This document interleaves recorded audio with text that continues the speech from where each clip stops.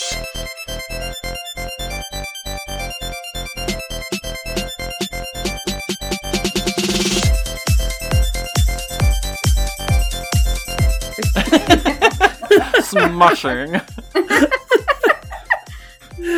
Welcome to Generation Why Am I Like This? I'm Casey. I'm Liz. And I'm Alec. And this is the podcast where we look back at some of our favorite pop culture moments from our childhoods. And this one is a week where it's not about our childhoods at all, because it's about something more fun. It's less trauma, more bonding. It's Pride. Yay! Happy Pride Month. Happy Pride Month. Happy Pride Month.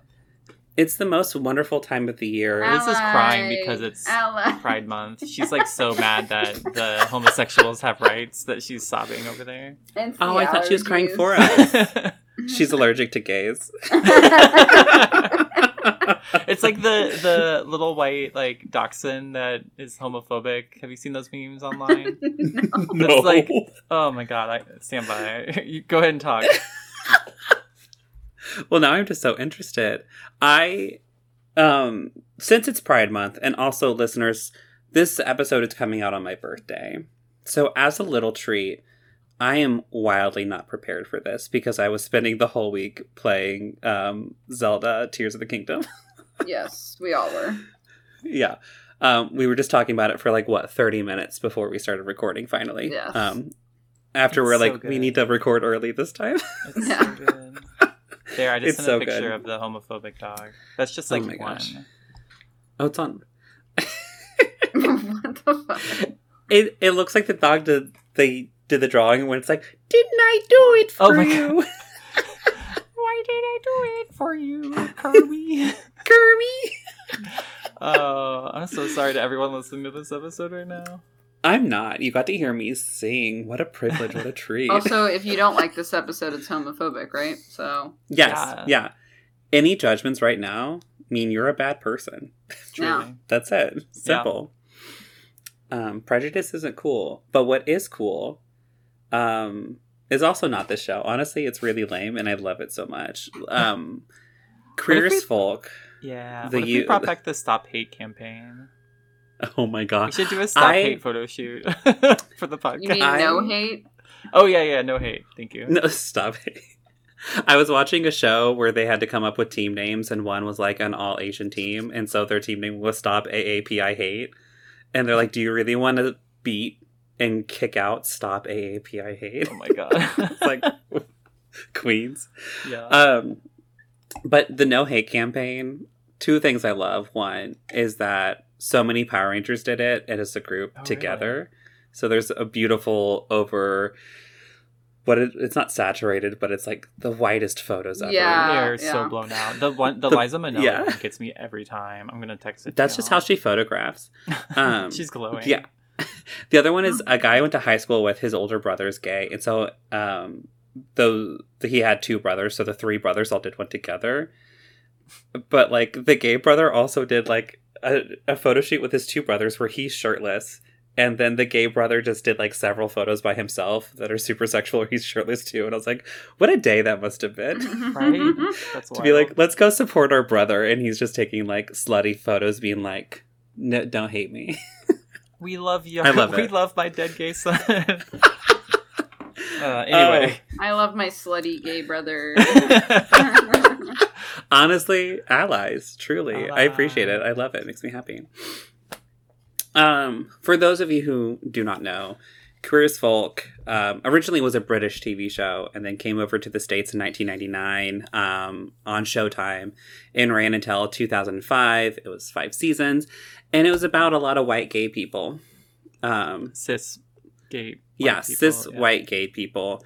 It did not try and show a lot of different walks of life, and it's problematic for that. But hey. It was the 90s and the early 2000s. Come on, Liz. It's the 90s. Come on, Liz. It's the 90s. Blanket statement. It all was bad. I was very much drawn to this show because I was 19 when I first watched it. It was my sophomore year of college. And it mixed together the two things I needed right then, which was very sexual gay men but also somehow feeling like a poorly written teen drama. And it's like, it's like the soapiest of soaps. It's so overdramatic. It's so blown out of proportion, everything. But they do touch on some like really interesting issues, I think. Did they handle them well? I don't know. I don't want to say. I mean, everything always like seems worse. Not that they couldn't have done better, but like everything always seems a little cringy, 20 years down the road. 100%. In 20 years, we're probably going to be like, wow, we need to scrub our podcast from the internet because we're the worst.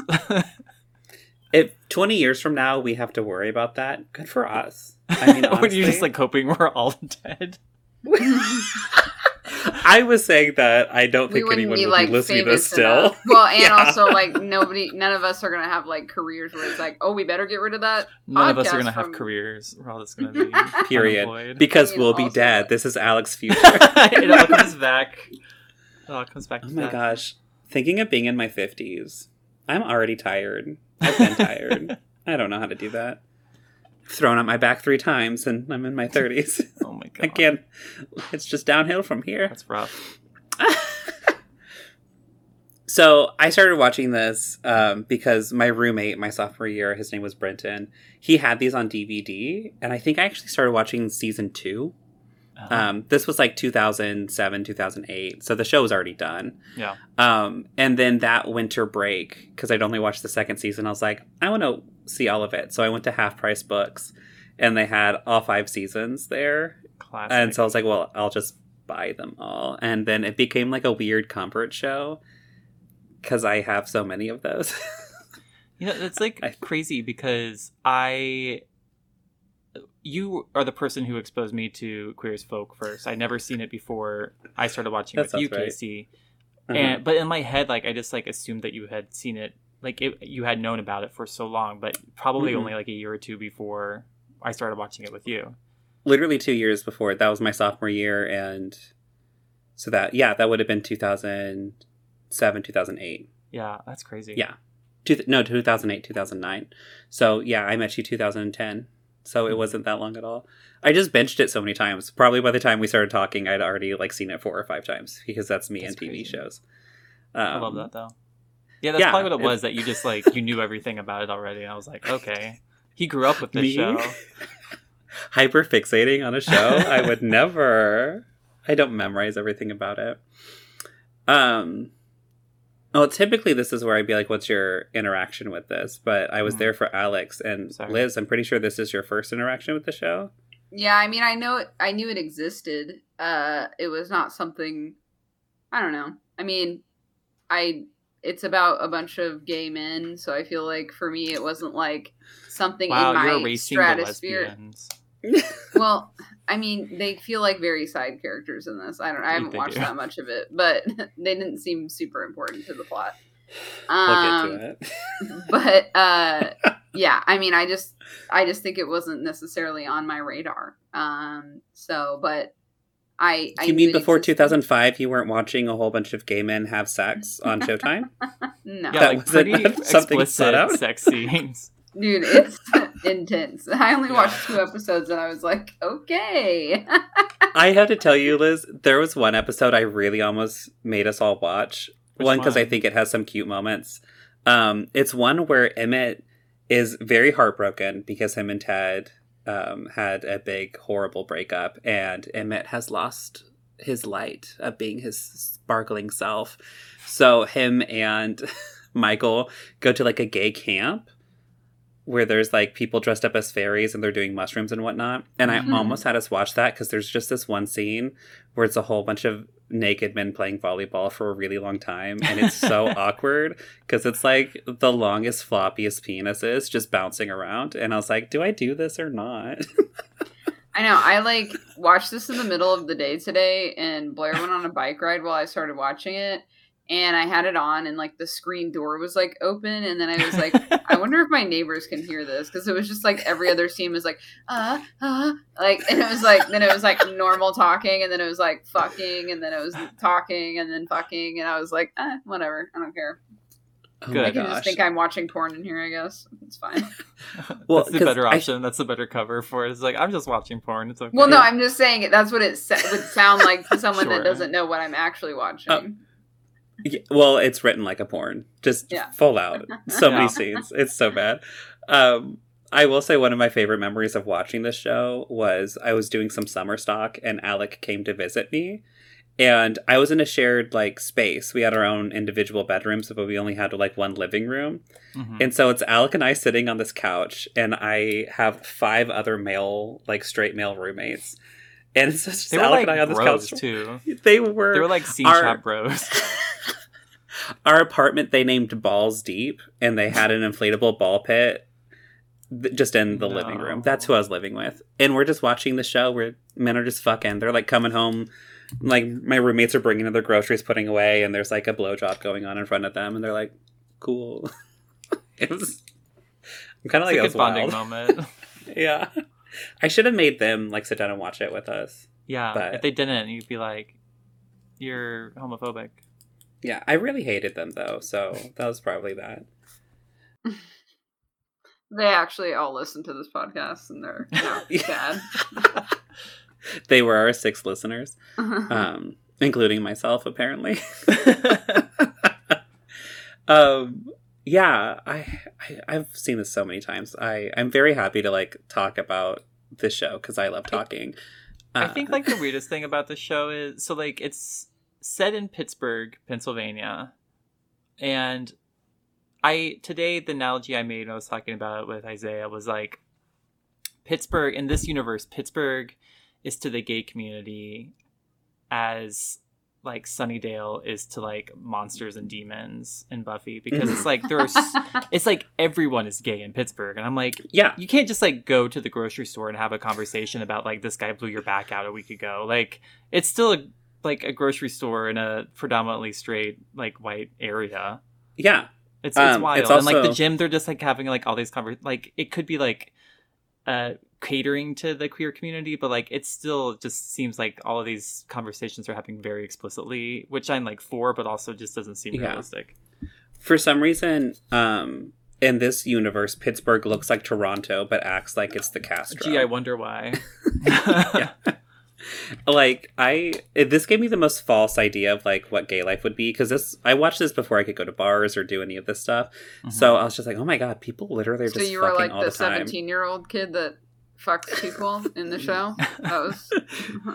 No, I only went Did you to think like Missy a B's bar was just gonna a be little like Babylon?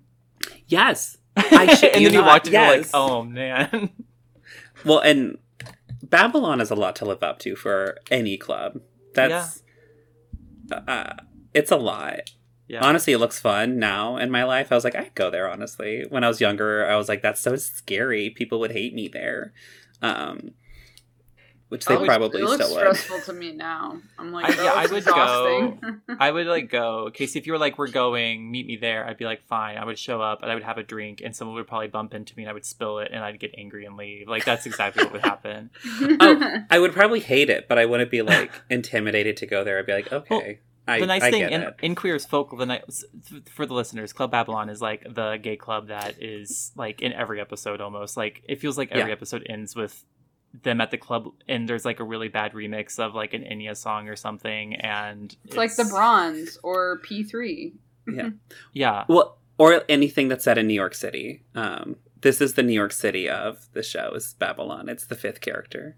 the 5th character. Yeah, but they do make it look like there's a lot of like, because there's like little catwalks and like balconies and stuff. I'm like, there's probably some quiet areas up there, like you could just hang out with people. Well, and then they have the whole back room. Literally, this is like... There's a lot of holes in that back room. Yeah, Babylon is a warehouse, just so everyone knows. It is this giant warehouse. Like Alex said, there's catwalks. It's like 3 stories tall for no reason. And then on top of that, they have this giant back room where people just like fuck like crazy. Yeah. I thought this is what gay clubs were Liz like. didn't And get then a I good went to look. one. Yeah, Liz didn't get a good look at the back room in this episode. Oh, I thought that... Well, you didn't watch the full first episode. I No, feel like it's in there at some point. Yeah. Which is fine. I'm sorry you need to see more blowjobs. I'm so sorry. I robbed you of that experience. Yes. Yeah, it's such a lie for... I'm sure there are clubs like this, but Oh my gosh. Casey's lights just went out. It was very funny. My computer keeps on wanting to go to sleep for no reason. At least it didn't boot you from the call. I thought it did for a second. I was nervous. You couldn't see my face because it went pitch black. I could see your little ears glowing. Yeah. That's funny. It's just the That's ears. amazing. Happy Pride Month. But one thing I did like about this show, which actually rewatching, I've rewatched 3 seasons of this before we recorded this episode. Yeah. I've been planning it for a bit. Don't give me that look. But just, it really reminds me of how interacting with other queer people used to be, and not to be one of those like old people of like back in my day, but like there's some more teasing and lightness to it that I was like, oh, I feel like you could not say any of this today. There's so much stuff you could not do without really upsetting people. But I also remember it was like, I don't know, like a sense of camaraderie back then.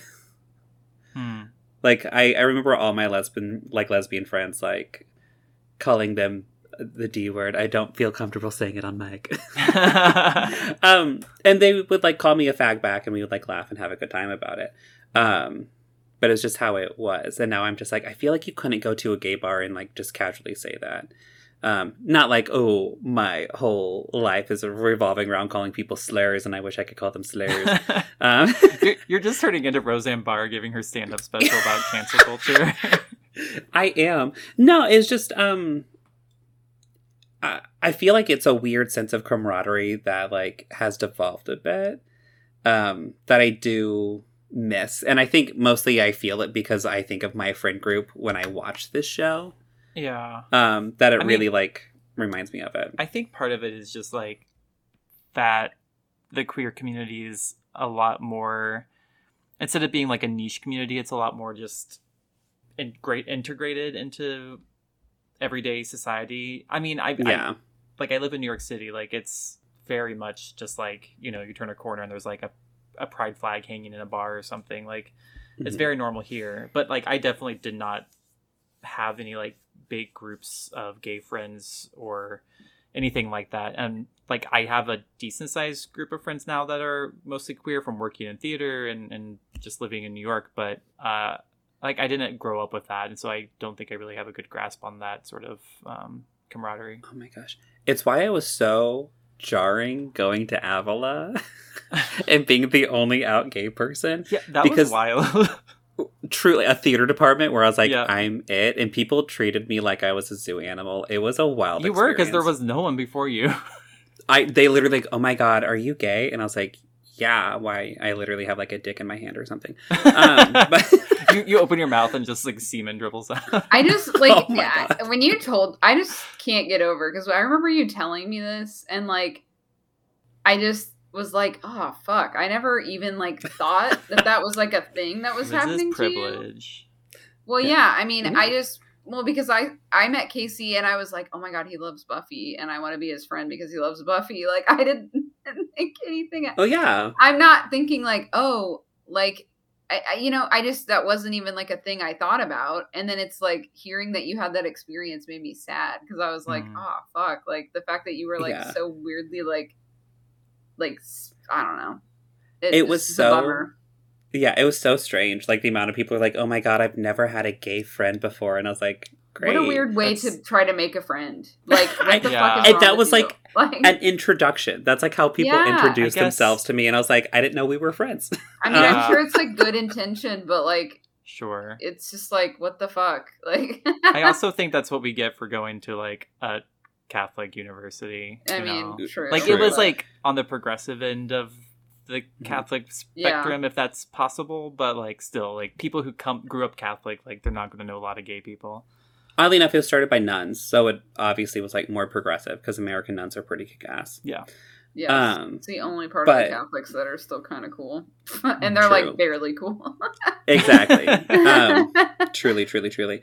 But it was just so strange of an experience, because the school I went to before, and like, again, this show really like takes me back to a specific time and place. Like, I had 2 gay male roommates. Our best friends were 2 lesbians. There were like bisexual girls that we hung out with like all the time. People would like there came out often. I don't know. There was a joke because impressive. Yeah, one of our lesbian friends moved in with us illegally for a while, and we were the only room on the bottom floor of this like dorm building of housing. Like, it just ended up that way. There were only like 2 large rooms down there for some reason, and we were one of them, and the other one couldn't be used because the windows were too small for fire exits. Amazing. Yeah. So then a rumor went around the school, and I literally heard people say this walking around campus of like, did you hear that there's an entire floor of gay people in Lattimore? How wild. I was like, they segregated you. We're like, you're not wrong, but there's 4 of us. Not like it's on purpose. Like, it's not like it was like thought of as like, oh, put the gay people in the basement. Yeah. So I mean, I will say my first roommate in college, Adam, the reason why we were paired together is because I wasn't even out yet, but we were the 2 incoming gay kids, and so they roomed us together.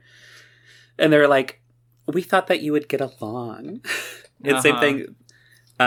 Well, we requested Brenton to room with us, but the teachers are so weird. He wore makeup to his college interview, and they were just like, I remember one of the professors coming up to me with like, he came with paint on.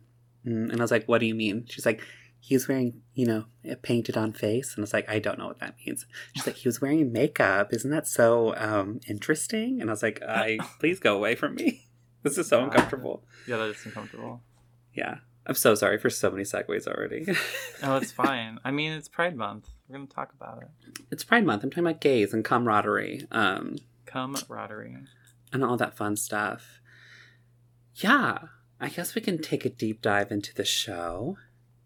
Right? Yes. Yeah, are we excited? So, the premise of the show is probably the most problematic thing, and it's really awful.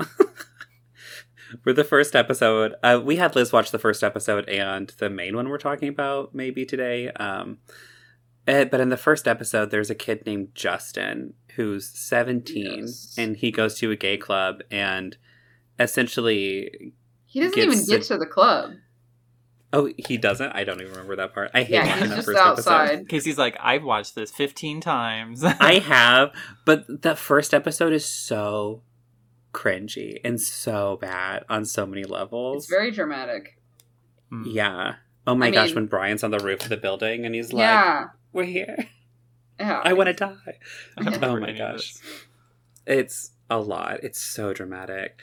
But Justin is this 17-year-old high school boy who goes to like gay town, essentially in Pittsburgh, and called Liberty Avenue. It's Liberty Avenue.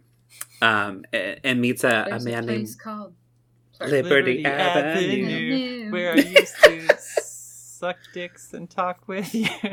Oh, memories.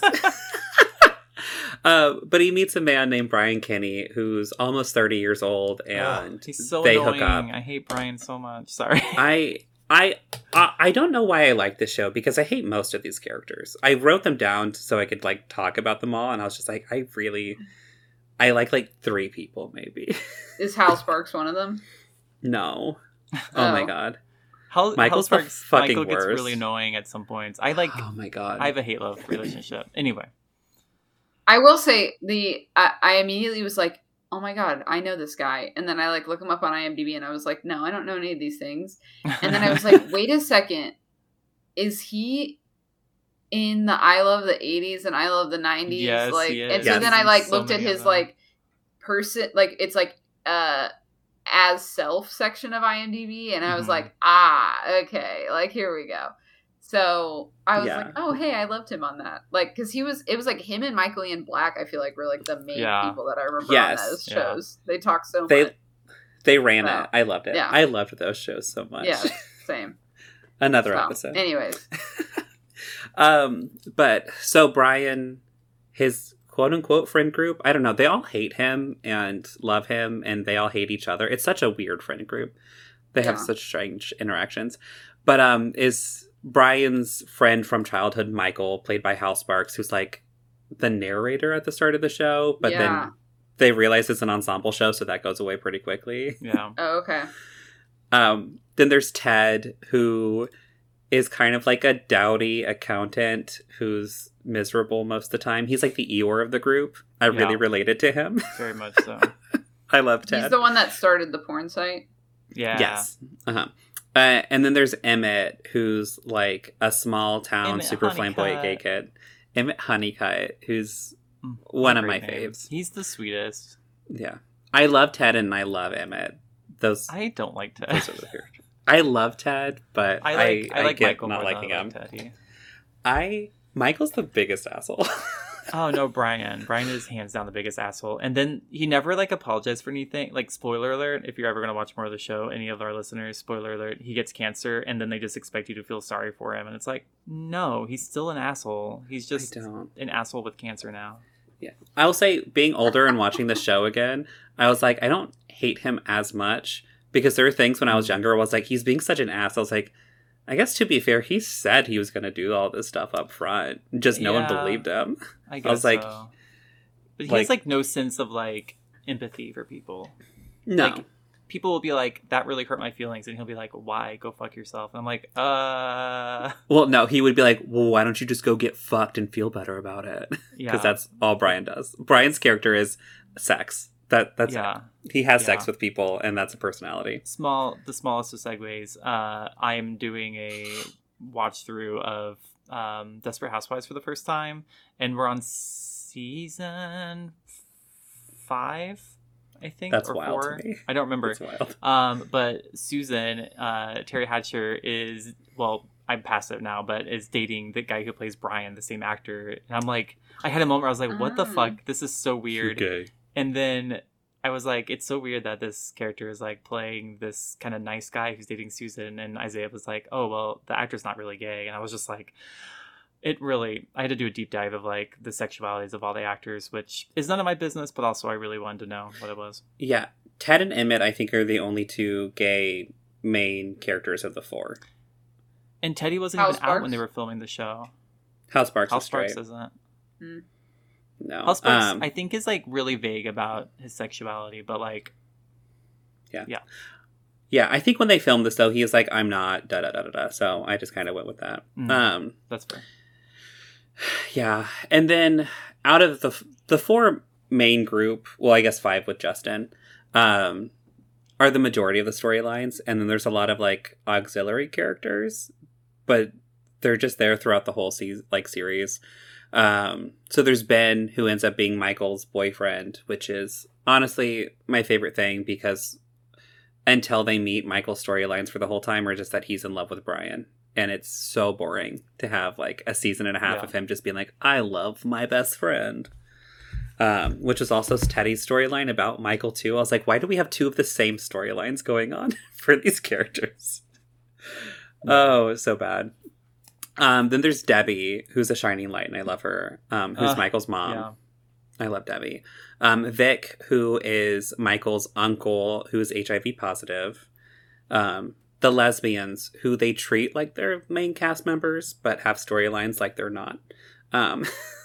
There's Melanie and Lindsay, who Lindsay in the first episode has Brian's baby. And then later on, Melanie has Michael's baby. Yeah. Well, also, like, in the episode we watched, like, there's this hang-up about porn with one of them. And she then proceeds to, like, I'm like, where is their child during any of this?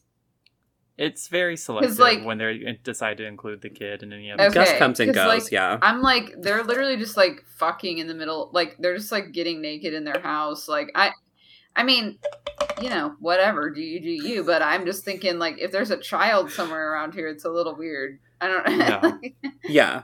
No, it's... Their whole storylines, I'm excited to get into this specific episode, because I want to talk about them. Then there's Justin's mom. I could not remember her name, and I didn't feel like looking it up. Yeah, I don't remember either. She's, like, she starts off, like, homophobic, but... like, she really turns around as, like, a huge ally. She's, like, a total Liz by the end of the show. Yeah. Are you saying I started off as homophobic? No, I just no. Now Well, I'm an ally. I did that did sound wrong, but you're a big ally. Yeah, well, and her that's storyline is nice because Justin's family is kind of like falling apart because not only is Justin gay, but he is a little shithead and the most irritating child ever. His dad is worse. His dad is super homophobic and abusive. So there's that. But Justin's mom is just trying to keep everything together. I feel so bad for her every time I watch it. I'm like, you're doing your best. And then she becomes a real estate agent and then gets a boyfriend who's younger than him. Younger than her. I do love that happens because then Justin's like, Mom, he's too young for you. And she's like, your boyfriend is older than you by like 12 years. You cannot talk to me about this. If I'm fine with you dating this old man, then you got to be fine with me dating someone who is age appropriate for me. That's Justin's mom. She's fine. She's not really, after the first season, she's not really in it a lot. And then there's Daphne, who's Justin's best friend in high school, and then she's in a few seasons, like episodes after the first season, but also kind of fades out. And then there's my least favorite character in the show, Hunter, who is just the after school special, like incarnate. He's such an asshole. Yeah, he's a runaway teen who's homeless and is a sex worker who's HIV positive that then gets adopted by Ben and Michael. And I don't know why they added him to the show. He's just there. Like, maybe they want to talk about homeless youth, which is, like, important in the queer community because it's so, like, pervasive. But it was just, such a weird way to do it. I don't know. Yeah, I don't like it.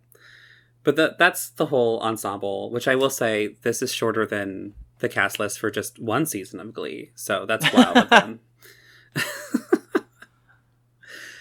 It's not a Ryan Murphy property. It's not. No, you can tell. It's very focused on these main characters. And there's people that come and go and boyfriends and shit. We watched a specific episode, mostly so that when I ramble about this, Liz also had something to, like, hold on to. But it's weird to, right? It's weird to talk about, like, a 5-season arc of a character or a whole show from just watching one episode. But I will say I will never bring up this show again in a full episode context. So I just kind of want to knock it out this time. Sure. Yeah, you know what I mean. So I was thinking for the episode we could just go by like the character storyline by character storyline because it's easier to do that than how it happens chronologically. Yeah. So we get a repeat of a storyline we've had a billion times where Brian and Justin are like, oh, we're a happy couple every together. Episode this happens. Yeah. And then Brian has sex with someone outside of the relationship, and Justin's like, that upset me. And he's like, but this is kind of what we agreed upon. And well, in this episode, it makes it feel like they didn't agree upon anything. And it was just like, hi, you're living with me now? And then he was like, wait, I'm living with you. Why are you fucking someone else? Like 90% of the problems in the show can be solved if people would just like talk to each other, like straightforward. Gotcha. And we're like, this is how I feel. Like the problem with Brian is like, he doesn't like to talk about feelings, but like everyone just none kind of them like do assume that the other person knows how they feel. And I'm like, no, that's not how it works. It's why Debbie is so great. It even happens in this. Like Justin like moves out of Brian's place and then goes to Debbie's and tells Debbie what happens. And literally, like in the transition, Debbie is talking to Justin and then her voice carries over to talking to Brian about this issue and like yelling at Brian for how he fucked up. And I was like, why is Debbie having this conversation? Because she's the best and she solves everything. Yeah. Debbie also runs like a little diner and I would go to that diner every day if it also, were real. The rudest thing that Brian did in this whole episode was be like, where's my breakfast? After he ordered it like 2 seconds before that. And I was like, get the fuck out of here. I'm like, excuse me, she's working and she just filled up your coffee and she's doing something else. She just took your order and you're going to be a dick to her? Yeah. Oh my gosh. Debbie's character in the show is wild to me because she's just she's just Michael's mom.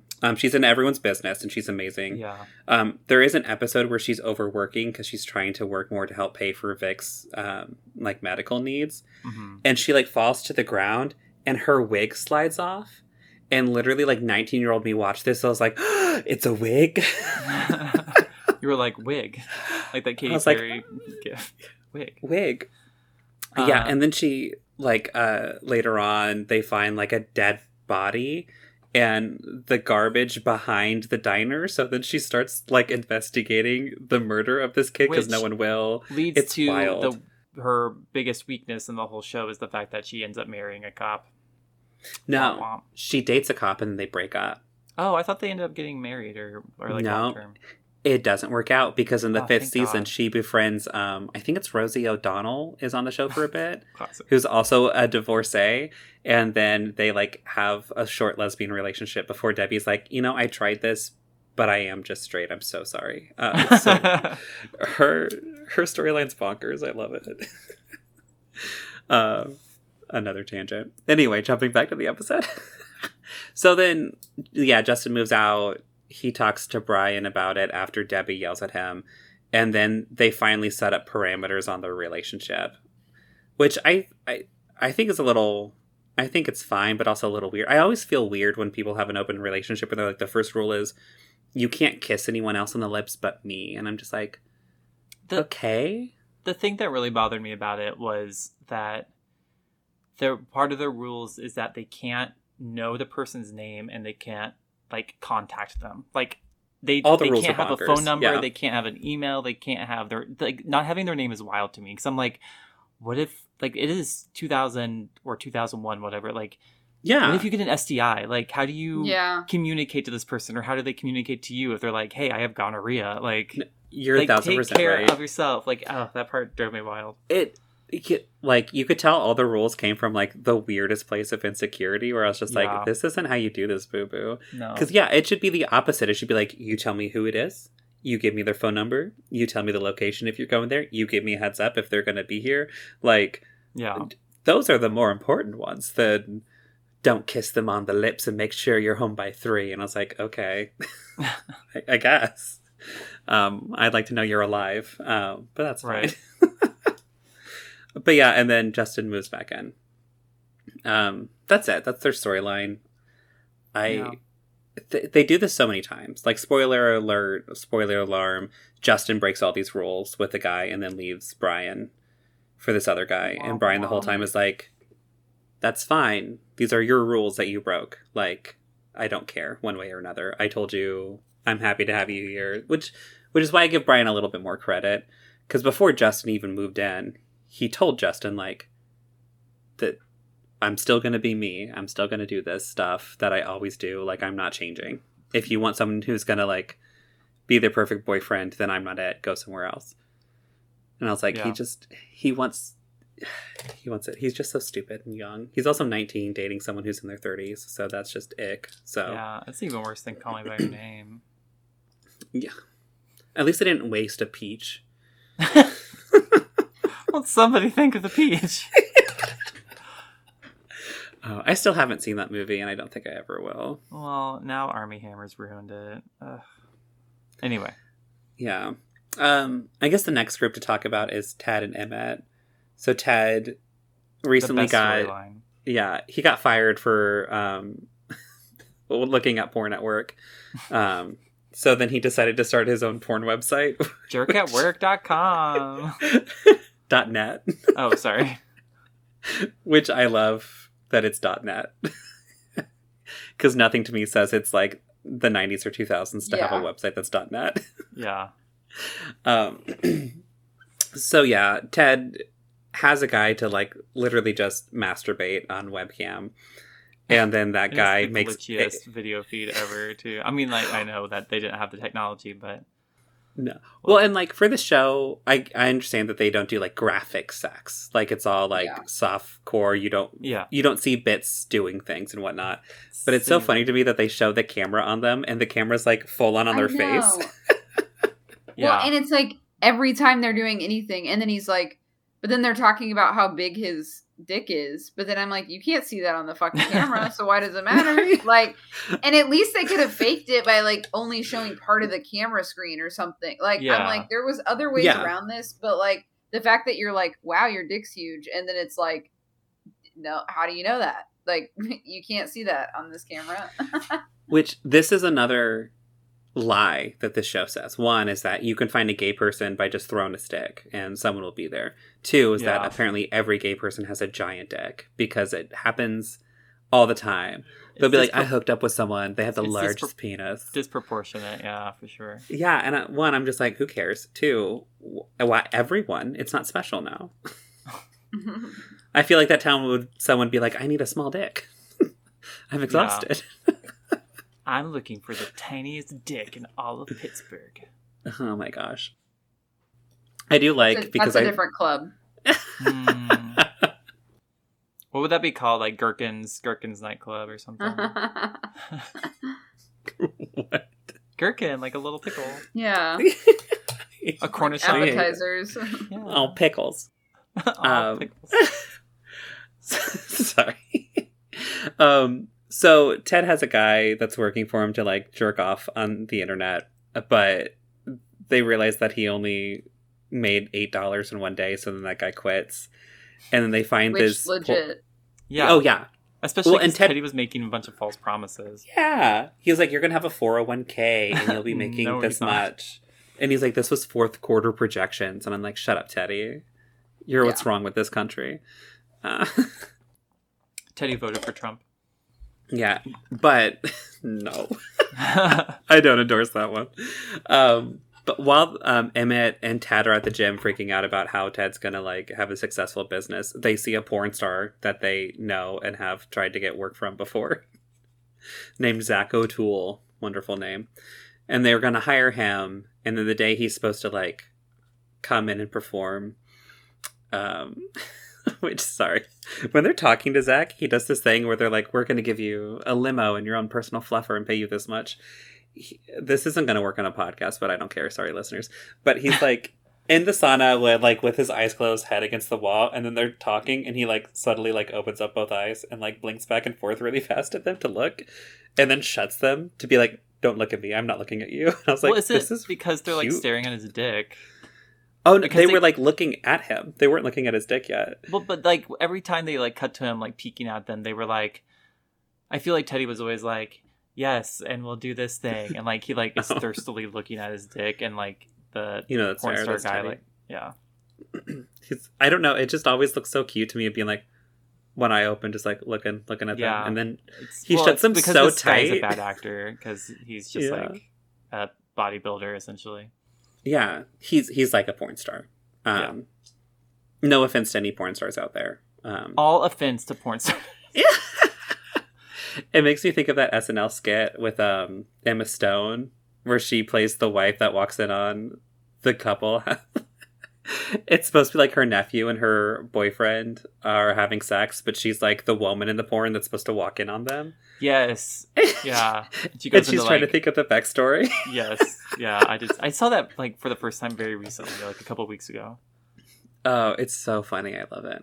Anyway, so the night of the big jerk off event, Zach O'Toole gets caught up filming his big scene for his porn movie, so he doesn't make it. So then Teddy forces Emmett essentially to it's really masturbate impressive. On camera. Yeah. I mean, like Emmett gets into it because he says like, "Oh, I'll give you all the same things I was going to pay this other guy," and he's like, "Okay," but like still the way Teddy's really pushy at first is not cute. No, not at all. He's so neurotic and like overbearing. That's why I don't like him. Yeah, which is fine. Yeah, so then Emmett masturbates, and then we find out that Emmett also has apparently the world's largest penis. And then they make a lot of money and they become successful. Yeah. That's their story.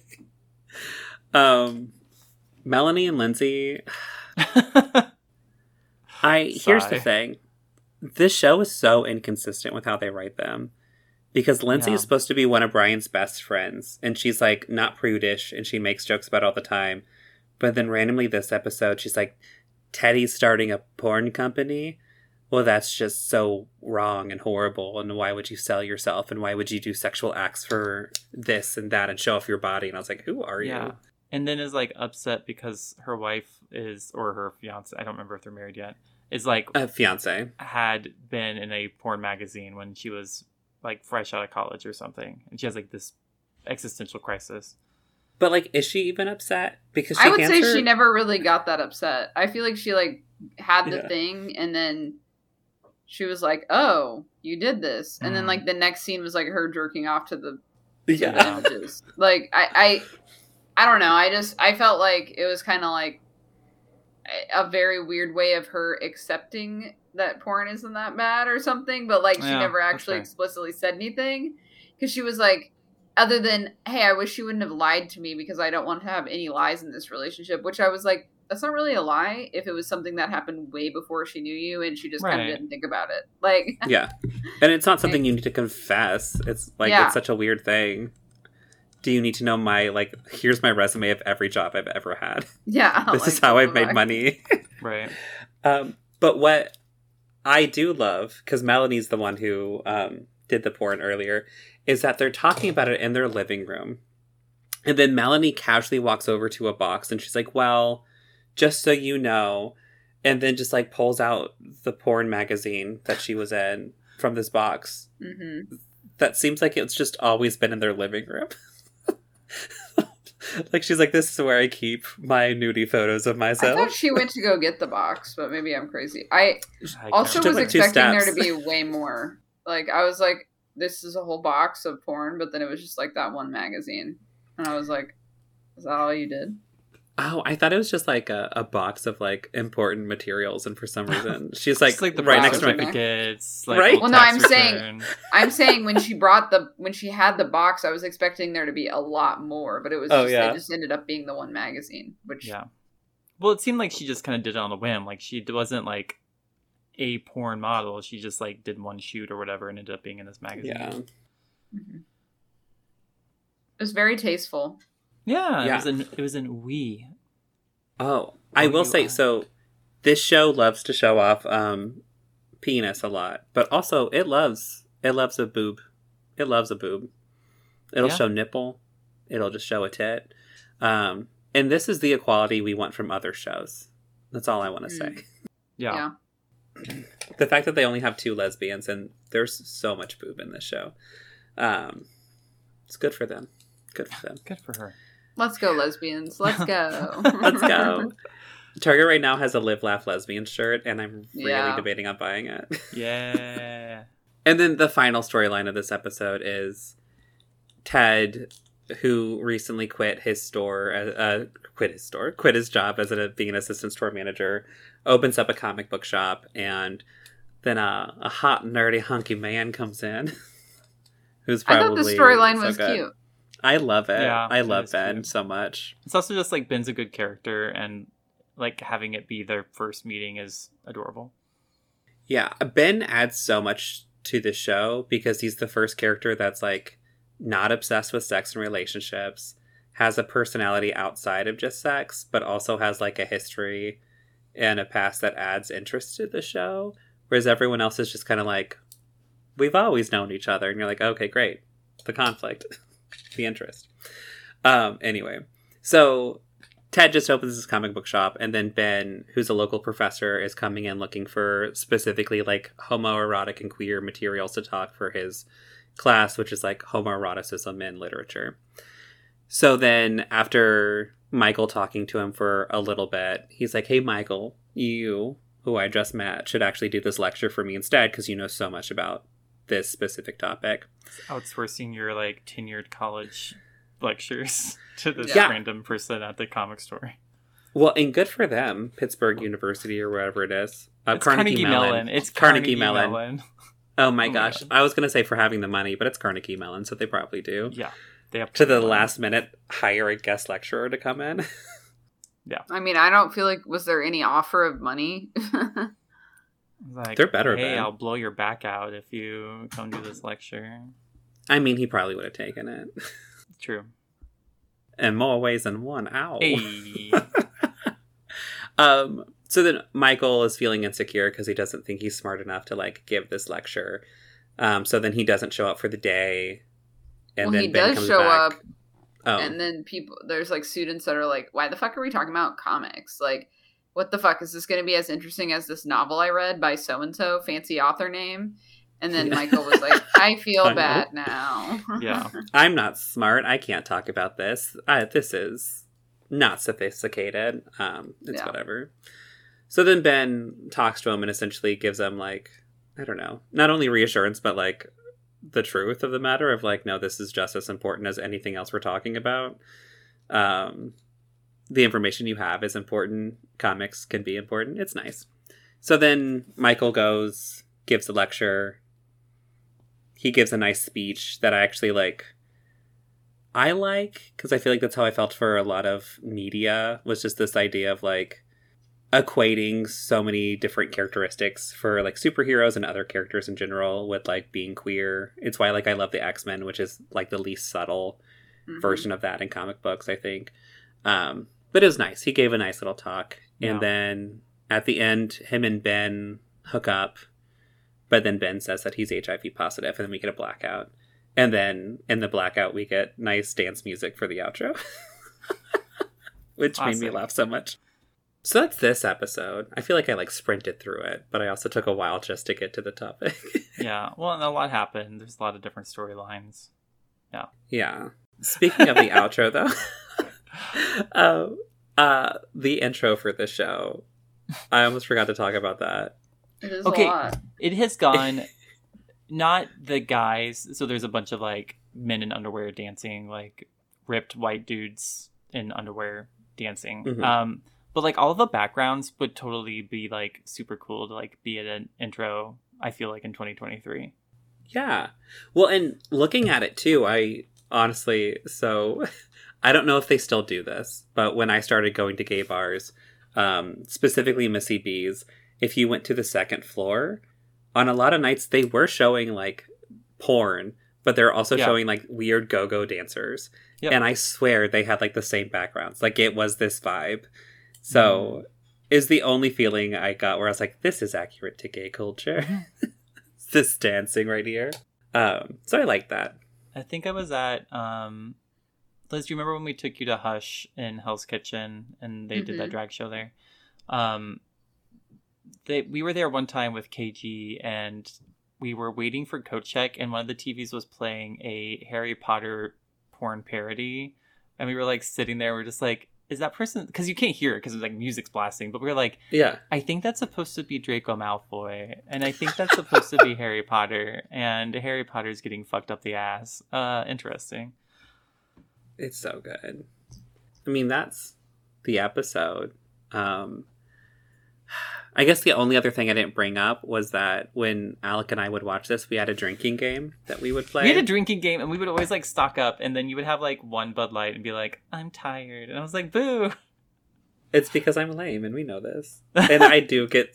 Alcohol makes me so tired. If I'm not, like, at a bar drinking where I have to stand up and have to do something, then I will just go to bed. Do you remember what the rules were, though?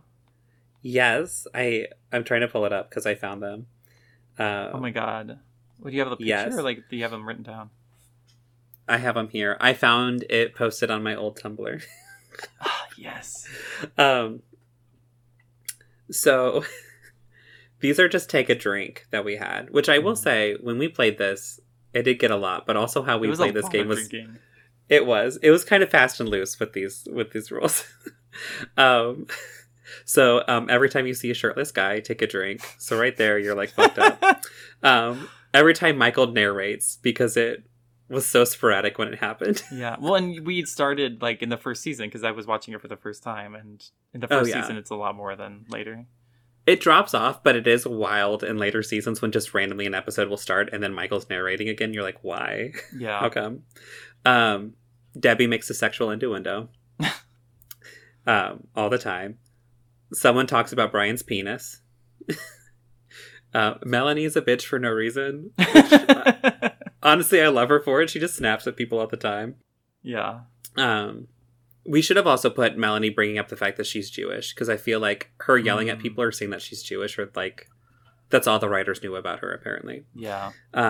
Emmett talks about his hometown, which did happen in this episode. Yeah. What is his hometown? It's in Georgia, isn't it? Oh, yeah.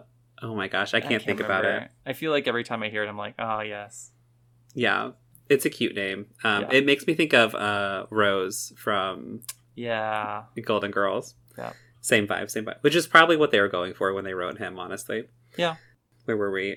Teddy is self-deprecating. So, again, that's like drunk right there. Every episode. Michael mentions comics. We were stupid. Why were we doing this to us? This is alcohol poisoning on the list. Yeah, especially because later on, Liz, so you know, he opens his comic book store, and then him and Justin start making a comic book together. Oh, so can we literally pause for a second? Because in this episode, Justin's like getting approval to like do digital art, and then it shows him doing his digital art, and he's like doing a stick figure on a horse. Like it is. Yes. I know that there's more to it, but it was so wild to see, and he's like grumpy because he's mad at Brian. It was the funniest thing. The next one is just Justin is a douche. Accurate. And Lindsay explains Brian to someone because most of her monologues are like, the thing about Brian you need to know is he doesn't apologize. And you're like, great. And then we have 3 take a shots. So take a shot whenever there's a sex scene. Which is about 3 times an episode. This is why I only got through 1 can of beer whenever we hung out. It's because I probably had like 5 shots before the end of the episode. Yeah. Brian does something crazy, like standing on the edge of a roof and yelling at people and those randomly. Those things can combine, too. It can be Brian having sex, so a sex scene, and also doing something crazy while he has sex. So that's 2 shots right there, you know? Oh, like the wild orgies he has all the time. Or he's also someone that, like, he will be talking to someone at work and, like, giving a presentation because he creates, like, commercial advertising. Yeah. Which, honestly, every single ad is like, here's something that looks like a penis. Everyone's going to want it because it looks like a penis now. Or, here's shirtless dudes. That's what people want to see. I was like, this is the gayest ad campaign every time. But then the person he's pitching to always ends up being gay. Yeah. Every time. And they, like, have sex in the bathroom. I don't get it. It's wild. And then the last drinking thing is Teddy having sex, which is you have to take 2 shots for that because it's so rare. Yeah, it's good. I feel like a lot of our drinking games back then were just more concepts that we could just say take a drink randomly at the screen whenever we thought it fit. Yeah. I remember us watching Legally Blonde one time with Adriana and her getting so upset because we kept on saying take a drink and she's like, why? And we're like, because this thing happened. She's like, no it didn't. We're like, it's close enough. It's like you don't need a reason. Yeah. I do remember that. It's a good time. Hey Casey. Yeah. Why are you like this? You know, I actually thought about this one, and I had like a longer answer, but I forgot a lot of it. But I guess, which I know a lot of people in the queer community can't say this because they're not, you know, white gay men watching this, but sure. It was nice to see myself represented in media for the first time.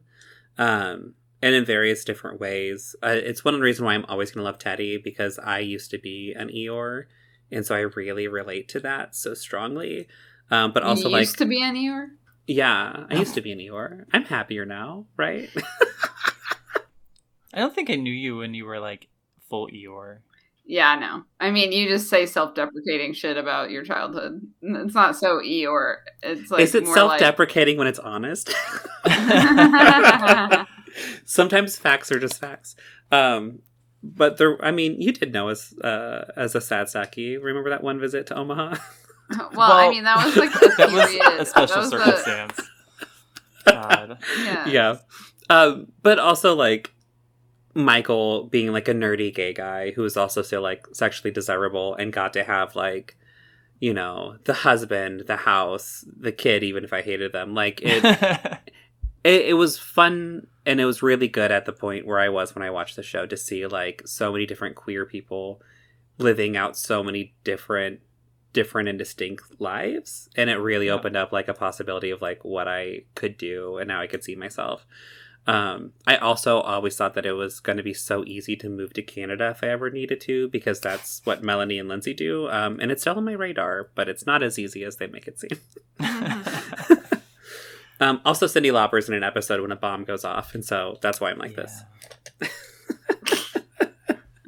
Good answer. Thank you. Good answer. Good answer, good answer. Oh, I miss playing that with y'all. Before we wrap up the podcast, I'd like to let you know that you can find us on Instagram at Why Am I Like This Podcast, or Facebook on our Generation Why Am I Like This fan page. If you'd like to reach out to us, we also have an email, which is whyamilikethis@gmail.com.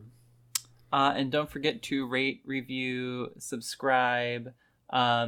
Take a little weekend trip to Pittsburgh, Pennsylvania, and let us know if every cis man there has a giant, massive dong. Yeah. But ask... Get consent to see their penis first. Yeah, please don't just go ask people about their dicks. I didn't say, that they were just ripping down people's pants, but... No, but I wanted to clarify, because so many people, all of our listeners are going to run to Pittsburgh now and just start pantsing people. Looking at you, Mom. Yeah. Helen's going to be like, they told me in the podcast. What that dick do? What that dick do? Oh my god. Should we do some... I mean...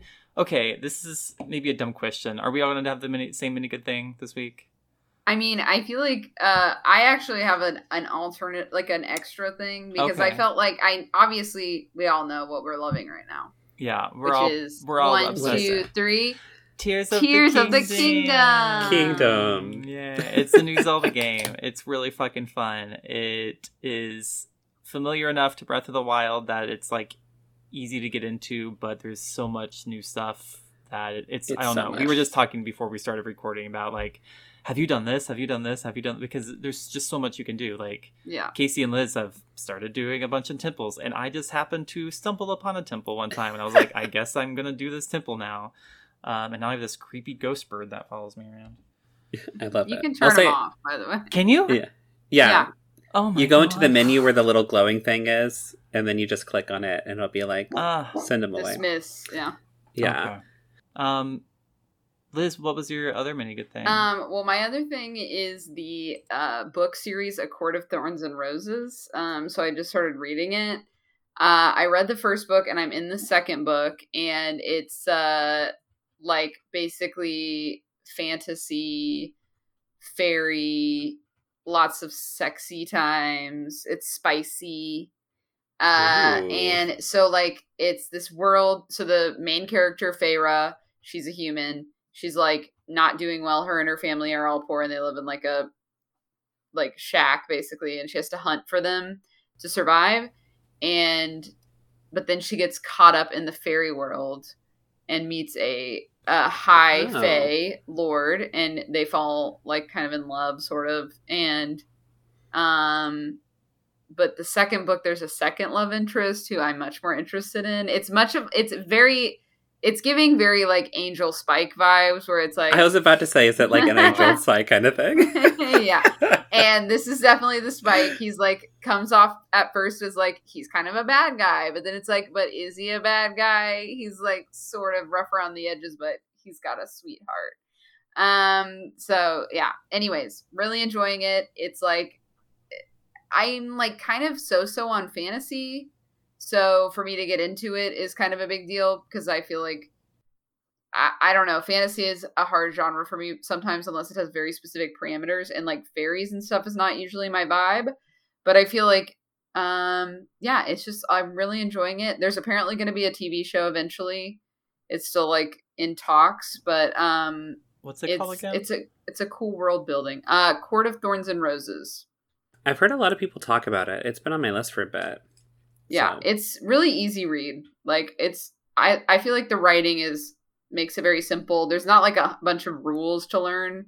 That's sometimes I think my thing with fantasy is like when there's like too many like, and then this league of people have these certain powers that are controlled. Like it's like when it gets really complicated, I'm like, okay, I'm out. But yeah, it's simple enough that like I'm I really need a enjoying chart, it. no, thank you. Yeah, yeah.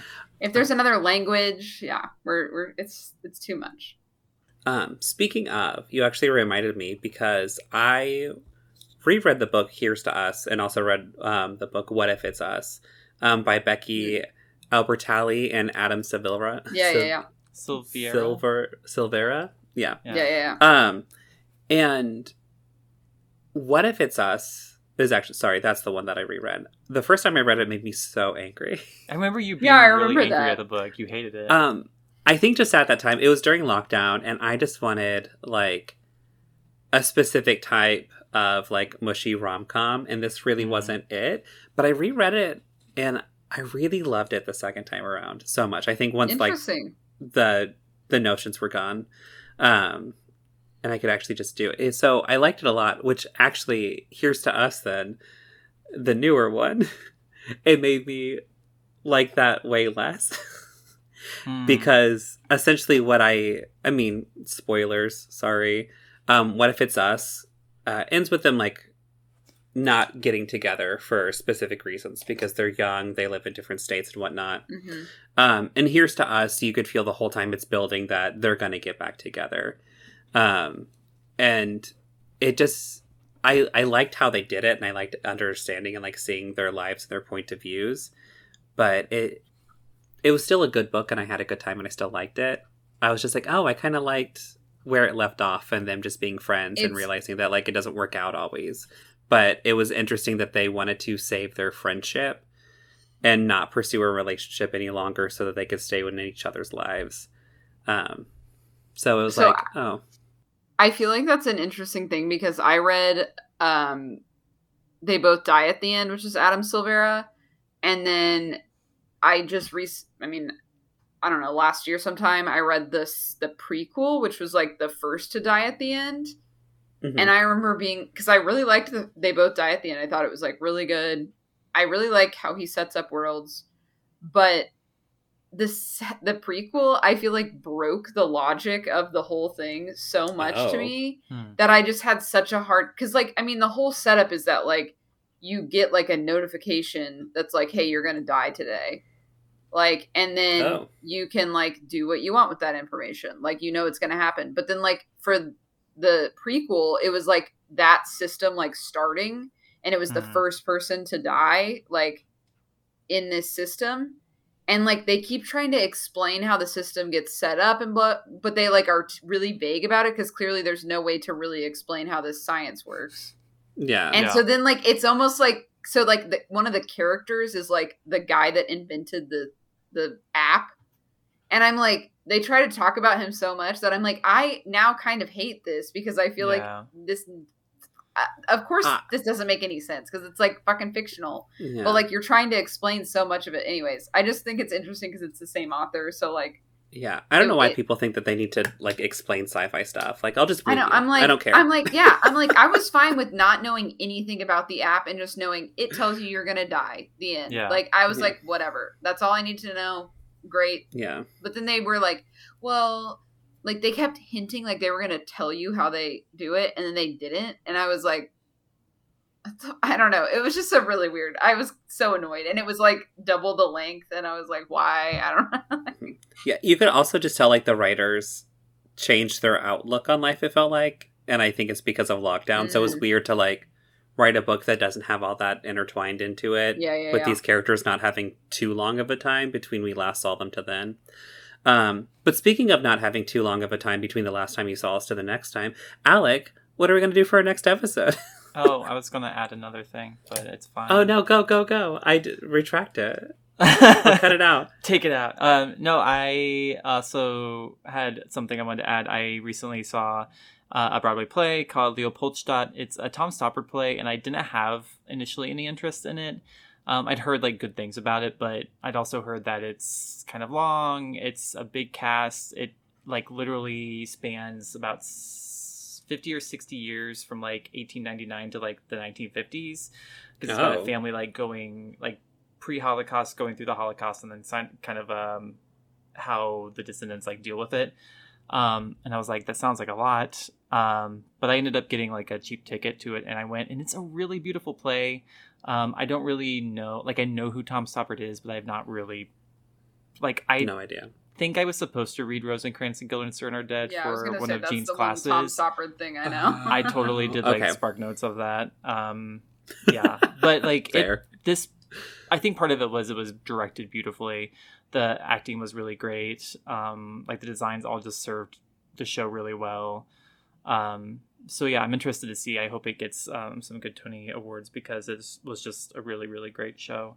But yeah, if any of our listeners want to go see a Broadway show and are in New York and don't want something happy and fun, go see Leopold. I mean, it's not like there is a lot of good humor and like levity to parts of it. Like they all just feel like really well-rounded humans, but it's intense.